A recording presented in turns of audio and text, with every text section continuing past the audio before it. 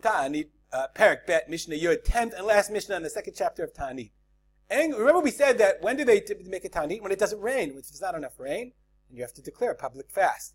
So that could come on any number of days, meaning if it doesn't rain a certain amount of time, and the rabbi saw we had a problem, they would make a Taanit. Says the Mishnah.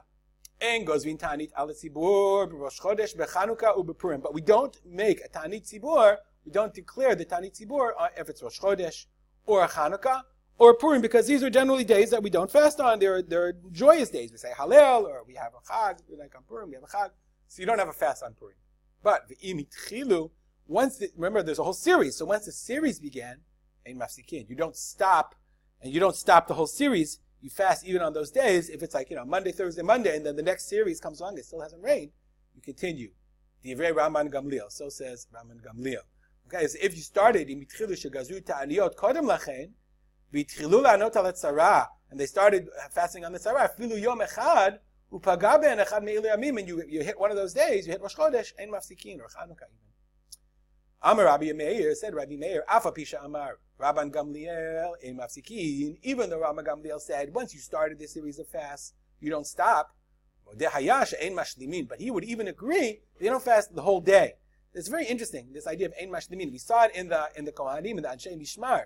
So we don't fast, litanot behem kol hayom, ela ochel be'erev samuch lishkiat hachamay. But there's a value, you fast half a day, most of the days. It's really interesting. You see that there's a value, a halachic value in fasting, even if you don't fast the entire day.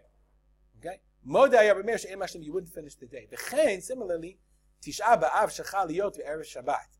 If Tisha B'Av came out, remember that they wouldn't know exactly when Shabbat came out, when the month came out, and whenever the people came, that's when they determined it's Rosh Chodesh.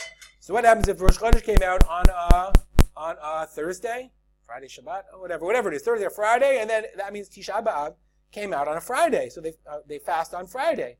So, but if you fast on Friday, that's a problem of Kavod Shabbat, because you're going into Shabbat starving. So similarly, even Tisha B'Av, you're supposed to break your fast before Shabbat comes in. So we don't pass in that way, okay? So today, the way the calendar comes out, Tisha B'Av never comes out on Erev Shabbat. The only fast I think that can come out on Erev Shabbat is Asara B'Tevet, I think. Whatever. Nonetheless, we don't pass in like Rabbi Meir, mit'anim u'mashlimim. We fast the whole day. V'chein Tisha B'Av shechal liyot Erev Shabbat mit'anim u'mashlimim. The same thing is true on Tisha B'Av. We actually, if Tisha B'Av ever came out on a Friday, we would fast the whole day. Stop here and dedicate our learning to memory of my father, Rav Simcha ben Yitzchak Kalman. Have a great day.